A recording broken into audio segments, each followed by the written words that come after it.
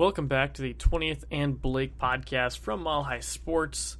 As always, presented to you by DraftKings Sportsbook, America's top-rated sportsbook app. I'm your host, Cade Walker, and today we're going to highlight a few players over the past week, the least of which is Colton Welker. And Colton Welker, he's been a good prospect. I've kept my eye on him for a while, and you know what's interesting is that the Rockies for the past several years have kind of had a logjam of prospects at third base, and I'm like, well, that's dumb if they're just gonna, stack these third basemen behind the best third baseman in baseball. But they let him go, so they're definitely finding use for all their third base prospects now. But it looks like they're going to be down one third base prospect for 80 games. Colton Welker received an 80-game suspension for violating the performance-enhancing drug policy of Major League Baseball.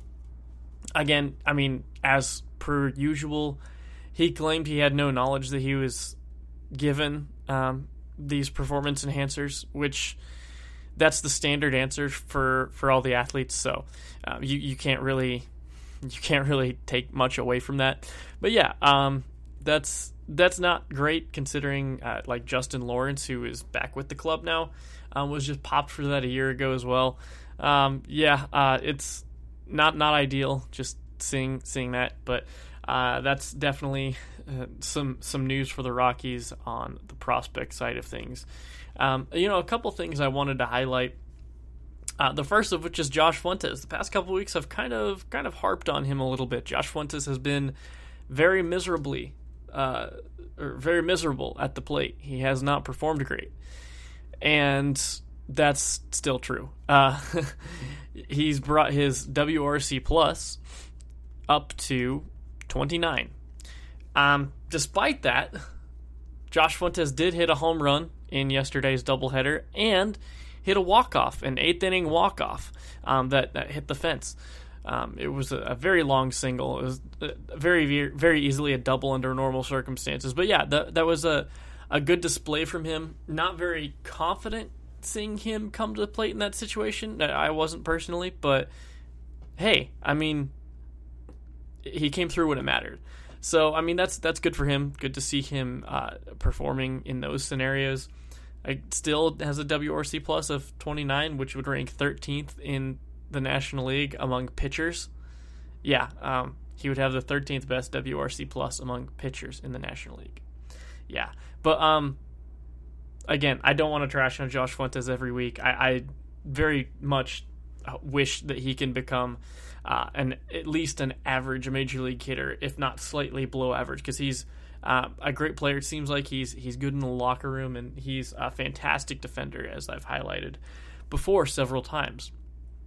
The problem is he just doesn't walk, first of all, and he just doesn't hit the ball hard enough to get on base. He has a batting average on balls in play of .233. So, I mean, his strikeout rate's nothing too ridiculous. It's only about 23%, which is just between Trevor Story and CJ Cron, just a little bit above Ryan McMahon. So, it's about average level strikeout percentage, but he doesn't walk and he doesn't hit the ball very hard. So, I think those are things that he probably has in him because he has the physical tools for it. But, yeah, I mean, we'll see how he does moving forward. I hope he performs well, but that was definitely good to see him do well yesterday. So,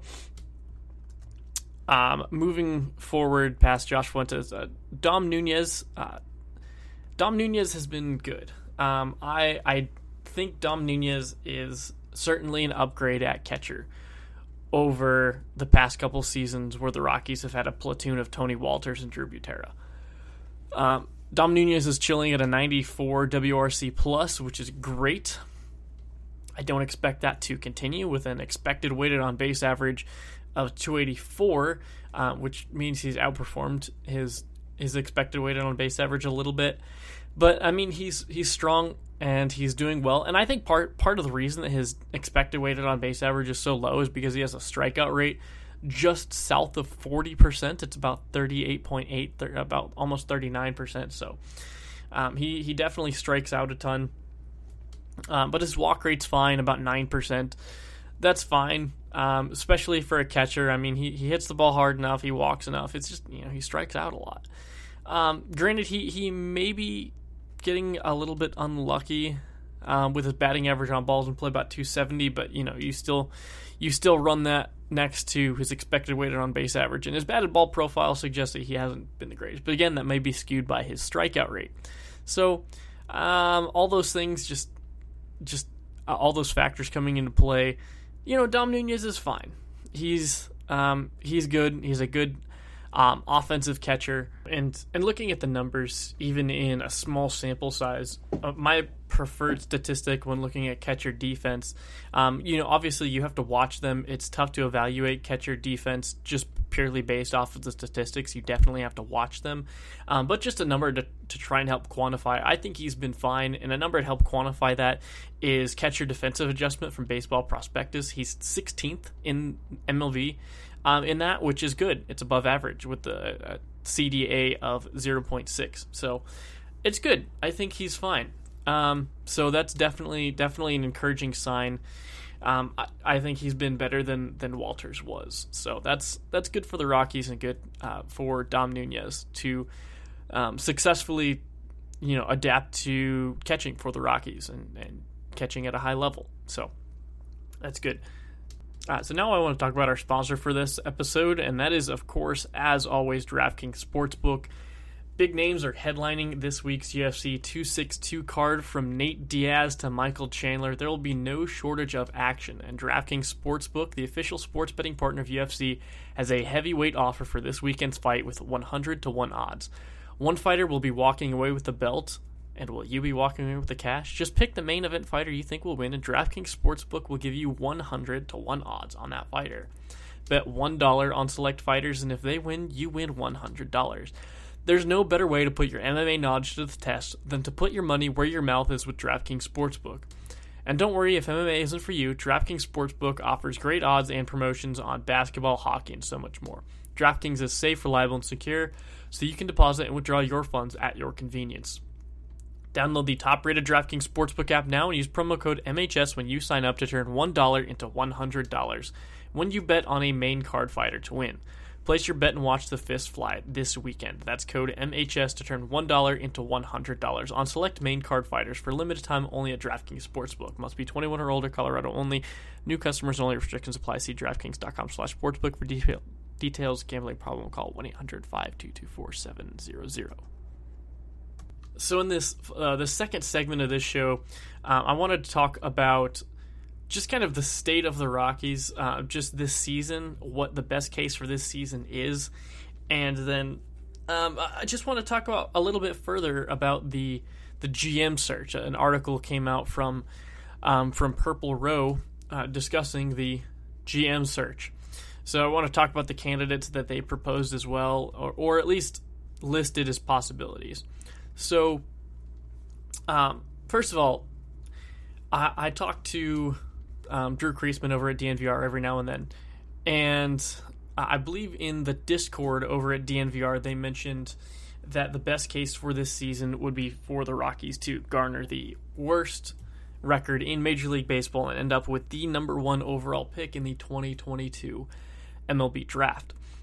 And I would have to agree with that. The Rockies are in a place where they are depleted with talent, and it would be best for the Rockies to replenish that talent through the draft. Bill Schmidt has talked about this in his press conference, and some of the things that he said is that the Rockies are a draft and develop type of team. They're not hey, let's go make big trades, go sign big free agents, and build a team that way. While I think that every team should be active in the free agent market, every team should be active in the trade market, I believe the Rockies, as a quote-unquote smaller market team, does have to be competent in draft and development. And right now, they really aren't. Their farm system is, I believe it's pretty close to last. And they've done an okay job at developing over the years. I think they're fairly average in that sense. But I think best thing for the Rockies moving forward to try and replenish the talent that they don't have, try and use the talent that they have in their current system and then just replenish that talent as it comes up is to draft high. And I think the Rockies are not good, and they have no chance at competing this season anyways. So, it's a similar concept to what Sam Hinkie did with the 76ers. And, I talk about Sam Hinkie a lot. I actually have a Sam Hinkie quote in my bio on Twitter. Not necessarily a quote, but at least, something inspired by Sam Hinkie. And it says, always have the longest view in the room. And he talked about that in his resignation letter to the 76ers after his tenure as general manager there. And, his tenure was cut short, but what he did with the 76ers was he made that team terrible. And he made it terrible mostly intentionally. The process Sixers, as they were referred to, were not good. And that was to accumulate draft capital, accumulate high picks. Now, the draft is different in baseball, right? Because you have many more rounds. But I still think that, a higher draft pick is better. And in basketball, it's called tanking. In baseball, I mean, I feel like the same strategy is applicable here. The Rockies probably should embrace the tank. And I believe if they embrace the tank, they'll have a better chance at replenishing their farm system, their talent, and they'll, develop guys. The talent disparity between the first overall pick and the 30th overall pick is fairly large. This season, it would have been better if the Rockies did this last season, if they would have tried to tank, and they would have ended up with maybe Kumar Rocker or Jack Leader, who I think, in my mind, are almost guarantees to be, franchise cornerstone pitchers. So, I'm not exactly sure what the 2022 draft looks like yet, but having the number one overall pick gives them the chance to be very successful in that draft and to replenish talent as they will. On that note, Bill Schmidt did mention that the Rockies are not in a rebuild, which fully I believe that they should be. There's no reason why they shouldn't be. And I think they should be in a rebuild. They should recognize that they are not going to make the playoffs. They're not going to be competitive in the postseason this year at all. And they should replenish talent so that they can be competitive down the line. And the thing with Bill Schmidt is that he is probably at this point the leading candidate to take over for general manager, which in my mind is not a good move because he's internal, first of all, which isn't necessarily a bad thing. But, if you've been a part of the organization that's been so mediocre for 20 years, I think it's better to bring in some fresh blood. And second of all, if he doesn't want to commit to a rebuild, commit to a tank, then the Rockies, I feel like, are just going to piddle in mediocrity for the next several years. And I think that's not ideal for Rockies fans. The ultimate goal of team building should be to make a deep playoff run and compete for a championship. And if you're not going to commit to adding talent in the most efficient way possible, then, well, your team building mindset, your team building philosophy is probably a little bit flawed. And is it possible to build a championship team without rebuilding? Sure. It's possible theoretically, yeah. But with a team that has no chance of competing in the near future, the most responsible, the most efficient way to team build is to commit to a rebuild, commit to a tank, commit to adding talent to the organization in the most effective way possible. So that is my idea. So with that said, I want to move on to talking about the potential replacement general managers that Purple Row brought up this last week.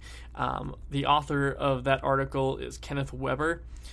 So just shout out to him. It did some pretty good work here. So they brought up 4 candidates, the first of which is Ruben Amaro Jr. And Ruben Amaro Jr. is definitely a name that's been floating around. It was reported that the Rockies talked to him and they asked him about the vacancy. I'm not sure, how those talks went or anything like that, but he's definitely been a name that the Rockies have considered. And I don't really like this. Amaro, as the article mentions, he was the Phillies GM for 6 years after their World Series win, and he wasn't. They made the playoffs the first 3 years he was there, but then they just kind of rolled into kind of an aging team, and then they went into a rebuild after that. So I'm not sure that Amaro's track record with the Phillies has really been fruitful. I don't think that's really done much for Philly. Like the article mentions, they left the team with some good pieces. Like they acquired Nola, Ken Giles, and Sixto Sanchez during his tenure.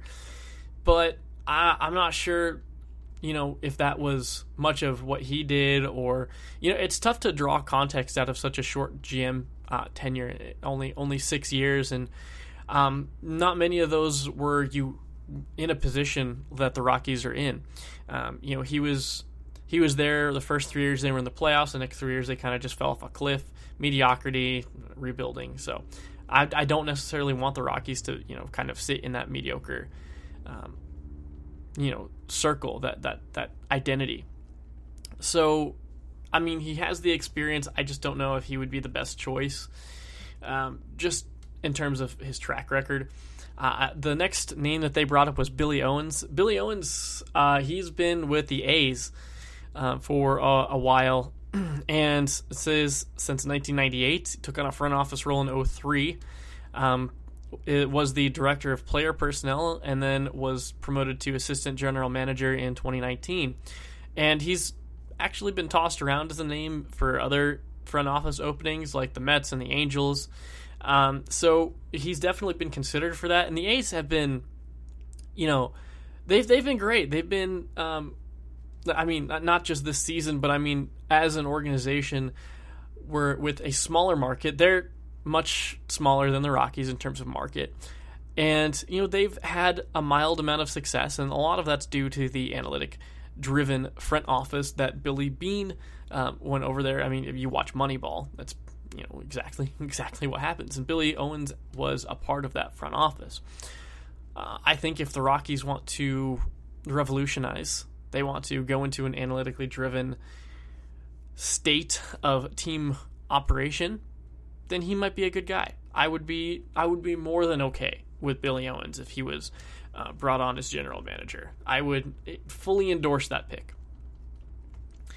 Next to that would be Dana Brown, and I actually talked about Dana Brown, so I'm not going to say too much here. But again, been a big scouting, player development kind of guy, and he's still at least somewhat on the cutting edge. But he's been a part of good rebuilds with great at identifying players and identifying talent. So I think he would be great.